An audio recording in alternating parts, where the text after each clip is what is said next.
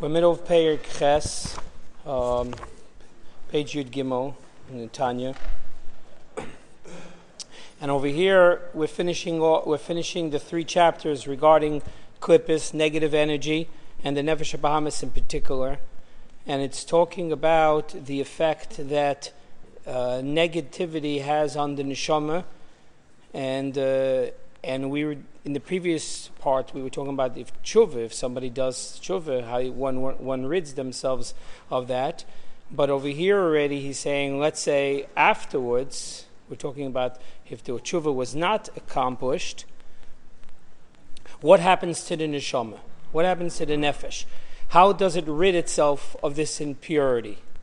So, again, by means of analogy, if we look at Averis and negativity and Klippe as cancer, it kind of is a good analogy because cancer is something that just grows. It grows from the system and it really doesn't care about the rest. It just cares about itself. And while it just cares about itself, it grows and actually kills off the cell. It kills off the person himself. And the only way to deal with that is to kill it, to get rid of it. It's negative. It's negative energy and has to be destroyed. So if the person unfortunately passed away and these negativities are attached to his neshama because he has done those things during his or her lifetime, then those impurities serve as a blockage for further spiritual growth, and they need to be removed for the neshama to continue to live in whatever reality it needs to go to at that particular point. So previously, yesterday, we talked about types of various negativity klippah that affect the body. So let's say, for example, eating non-kosher food. So since the growth of the body and the blood, it actually affects the physicality of the body, therefore there's the concept of chibut hakever, like the Gemara says, which means that the body needs to decompose because there's a cancerous thing in it. And it needs to rid itself. That's on the body. But what about the soul? What about the effect that these Averis have on the neshama itself? How do we fix that? So that's what we're up to today. It says Val Dvarim B'Teilim Beheter. So he starts for more benign ones. Now, just like in cancer, it depends. Unfortunately, depending on what type of level and how bad the disease is, that's what type of prognosis one would need to rid themselves of this problem. The same thing in tumah. Depending on where the problem of this tumah and what it did and what it defiled, that's what type of thing that needs to be, that's how the purification process would need to go. So he says, for example, al dvarim b'telim beheter. Very interesting. Dvarim b'telim meaning things that are, mundane, things that you were in, dvarim bottle. It has no value. Politics, sports, speaking about it, discussing it. It's the dvarim b'telim. So normally it would be an isser because there is an ongoing mitzvah that a person has to do to limit a Torah, which goes on all the time. You have to learn day and night. You say Shema, Kishma everywhere. It's a mitzvah obligation on everybody to do all the time. But what's this heter? Let's say Kagain Amal, it's Shena Yochel Ilma. There are some people, as they say in Yiddish, stop the cup. He doesn't have, he can't learn. Can't. He's an Amal, it's a different, it's a category. Exactly how that category halachically works and how each one and everybody in their life has different levels of where there is a heter already, so to speak. You need space. You can't. It's an ama'oretz. You're too attached to earthly things, and you need a break. That heter applies, and I guess the right rabbinical opinion would help find out where everybody is. Because we talk about this amaretz like some person out there in Neverland. Everybody unfortunately has an aspect of that. And it's over there, let's say we're talking about in a place where legitimately the person can't learn, so there is no isser, because if there is a chiyuv of limitater and a person doesn't, so then there's enough. That's a different level we'll talk about in a minute. But if it's in a place of heter, because he's allowed, halachically, they have a heter that he doesn't, the heter doesn't make it mutter, by the way. When it says something is dava heter, it doesn't make it that you're allowed to do it. It just means that it's not osir. It's not incarcerated in klippah. So what is it? So it says so that type of tumah, he says, it goes through kaf hakela. Kaf hakela is very interesting. It's spoken about that. It says that the malachim throw the neshama from one side to the other side. What is the concept of throwing the neshama from one side to the other side? So it means, let's say, a person Dvarim B'Telem, they had, let's say, interest in some type of politics or sports in there. So then they show that they take you to that side. That's what you were into. And then they take you to the other world, the reality of the way things are. And then you realize how dumb and stupid that pursuit was. And then they go back to that experience. And now with that knowledge, imagine what if we were able, I kind of see it as, imagine going back in time with the knowledge that we have now to go back to an earlier stage in our life, and how would you react then? You wouldn't do it. You look at it crazy. I'll never do that. I know the result. I know what the waste of time is. So that's think of it also like you have a tablecloth and it's basically clean. It's just that there's crumbs on it. So you just need to vigorously, shake. You need to shake this off. It didn't really permeate because you just show the person the other side. It takes, I was just into it stupidly. Yeah, it was a waste of time. So since it was bet hete, it didn't really permeate the person's neshama. So just kaf hakela itself, just throwing back and forth of the neshama in this reality to this reality, that itself would cleanse the person. But he continues, avo lideburim esurim. What about things that are actually osir, like litzonis and lashon hara, mockery, gossip? Now a person. So we're still talking about this person that has a heter of not learning for whatever heter he has. But then he doesn't just talk about politics and Dvarim B'Telem, but he actually talks about actual real Isser. Then what happens? What happens then? So he says that the kaf hakela is not enough. Why? Because the person did a dava osir. He took his energy, he took his chayis, he took his neshama, took his personality, and he actually did something. He put it in a place that it's osir, it's incarcerated. You can't just shake it off. That's the point. Osir means that it's there, it's locked in there.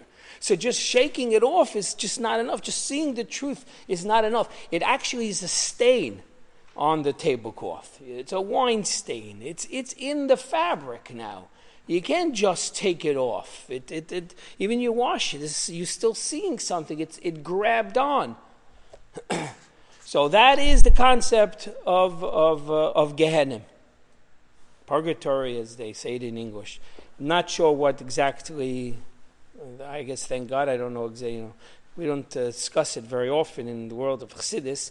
It's just it's used. It's a reference of a place on a map, very southward, and extremely southward, and basically it's a concept of a same kind of concept where you kiboyle kach pelte kind of thing. When it comes to Isser, the way it came in, that's the way it needs to come out. And therefore, since there is a taiva, there was a lust, there was a passion, it takes, it needs to be burnt out. The person needs to actually go through an intense punishment that the pleasure that was stained, the neshama, is not felt any, is disgusted. It's like you rid yourself. What happens when a person puts it in through a washing machine? And he has to go through boiling water. It takes the stain and it breaks down the elements. It breaks it until they don't hold anymore. It doesn't have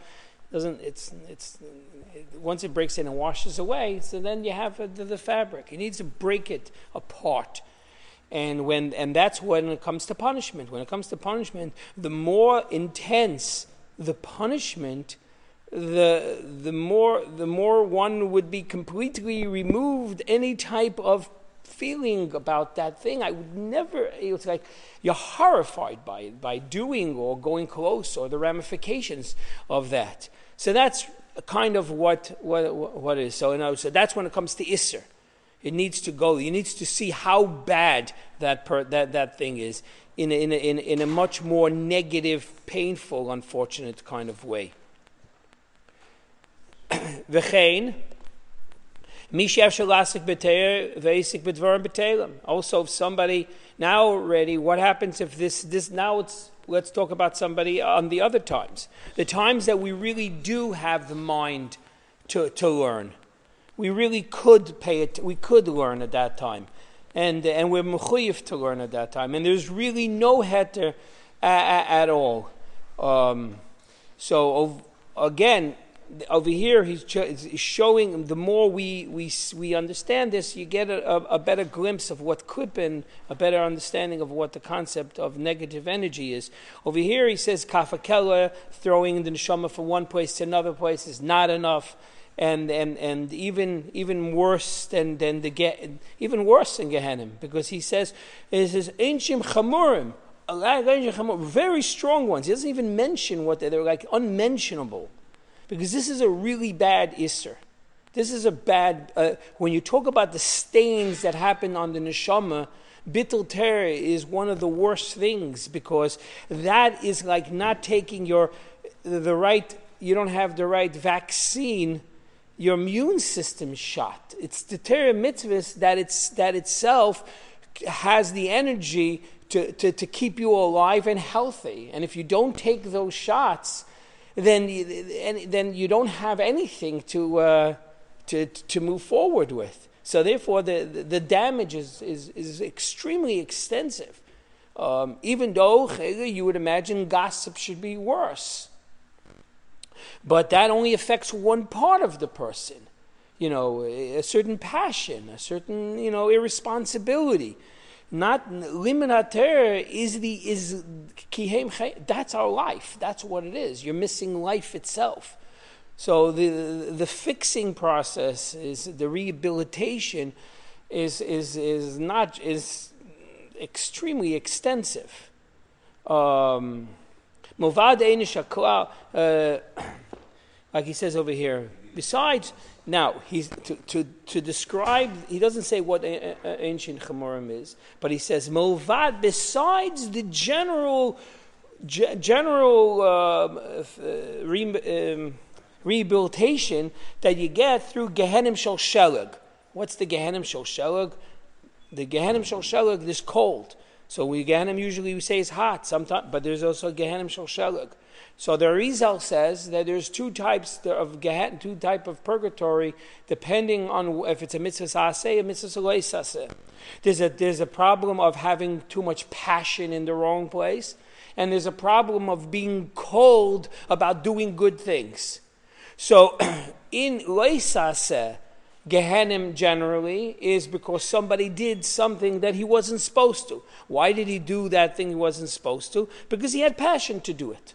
So therefore, it needs to be on a fire level, burning out, a pain, some type of fixing on that level. The versus not doing a mitzvah. Why didn't somebody not do a mitzvah? Because they didn't really care to, which is cold. It's cold, so therefore it has to be fixed like that. So in bittul, in liminater, you have both. You're not allowed to be mevatel, and there's a mitzvah aseh and there's a mitzvah lo aseh. It's both.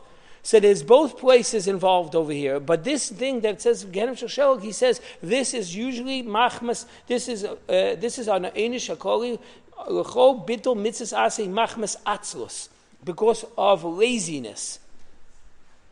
A coldness, a disconnect, which cold does. Heat brings together. Heat is mitzar, and then coldness separates and keeps it cold. And therefore, also one affects the other. The reason why one is cold to doing mitzvahs is usually because of the passion that he has for something else. Or the opposite, if somebody is cold to mitzvahs, it ends up creating a place where passion is expressed in the wrong place. So therefore, both of them are mentioned. But now he gets to the another area, and that is, we have to give an introduction, is what happens what about studying Bittul Torah, the type of Bittul Torah, but you're not learning, but you're learning sciences. You're learning, regular, science. What is that? So it's Bittul Torah because it's not learning Torah. But he says, it actually has a greater intensity of tumah than regular Dvarim B'Telem. Even though you would think, like on the contrary, at least the guy's learning a science. He's learning to get smart. He's learning information. There's so much stuff to learn. There's so much Torah b'goyim loy, but chochma b'goyim, it says there is chochma there. They have chochma in.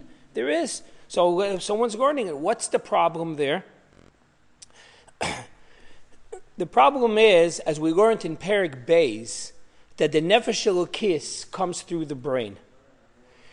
It's the brain that is the best vessel to bring out the beautiful qualities of the Nefesh Elokis. And that's very edel and very refined.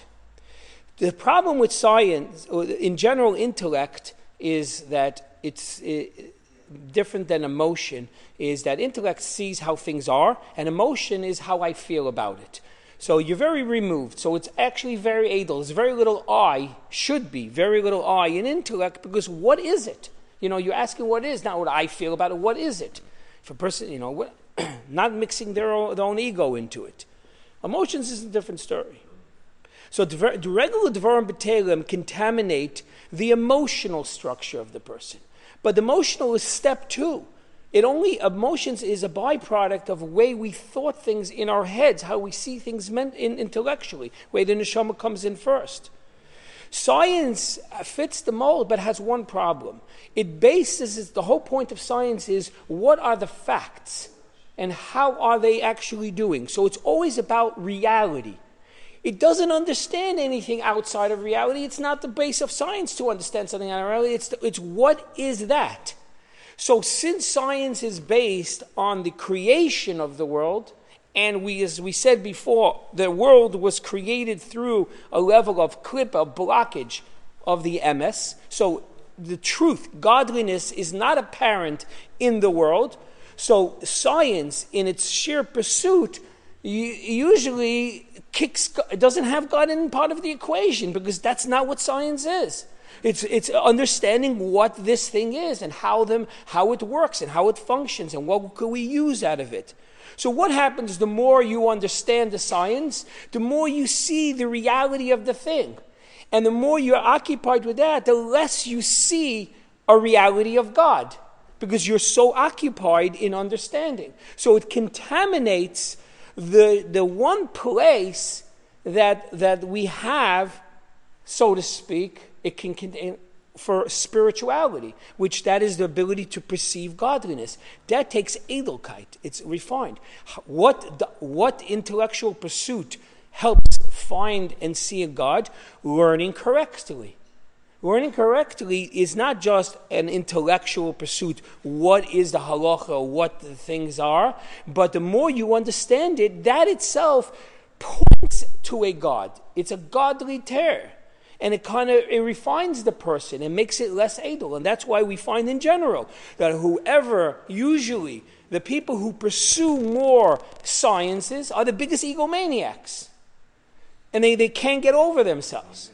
And the ones who learned more, emes Torah, Moshe being the ultimate, Onav, he was the most humble. The more you learn correctly, the more humble kicks in. The more you learn science, on the contrary, I gets bigger, because you're starting to see the structure, the importance of the thing itself, because that's where your preoccupation. So therefore, the tumah that happens from learning sciences To a certain degree, is even greater than some of the other ones. Even though it's more socially acceptable, the guy's involved in politics and wasting his time, and this guy's is reading in science books. You're like, this guy's great, this guy. But in a certain degree, he's only affecting his emotions. His intellectual, he's just completely avoiding. So he's not at least creating a place. Because this one, once you tell him that he's wrong, he's wasting his time, you say, okay, fine, let's get serious. This one is like, I'm not so sure about this. He's questioning everything. He's questioning the existence of another entity because of that pursuit. So therefore, it's a very dangerous place. But, as he finishes off in Ches, unless it's used for kardam lachtich behen, the hainu kedei lispanis behen, it depends. If you're using science to make a living, you're an accountant, you're a lawyer, you need your science, whatever it is, medicine, any type of science. If it's used lachtich behen, if it's used for good, then there's no isser in it and no clip in, no negative at all in it. Because then it's actually like L'Shem Shemayim. There's nothing problem. He needs to know how to precarious that comes across. You need to know philosophy. You need to know to have a conversation with somebody who doesn't believe. So when we said it's a tumah, is when you're pursuing it just for your own personal gain. Then it becomes a very bad negative. But if it's used for lachtich behen, for kedusha, then on the contrary, it's a tremendous thing, and that's he finishes off the parak.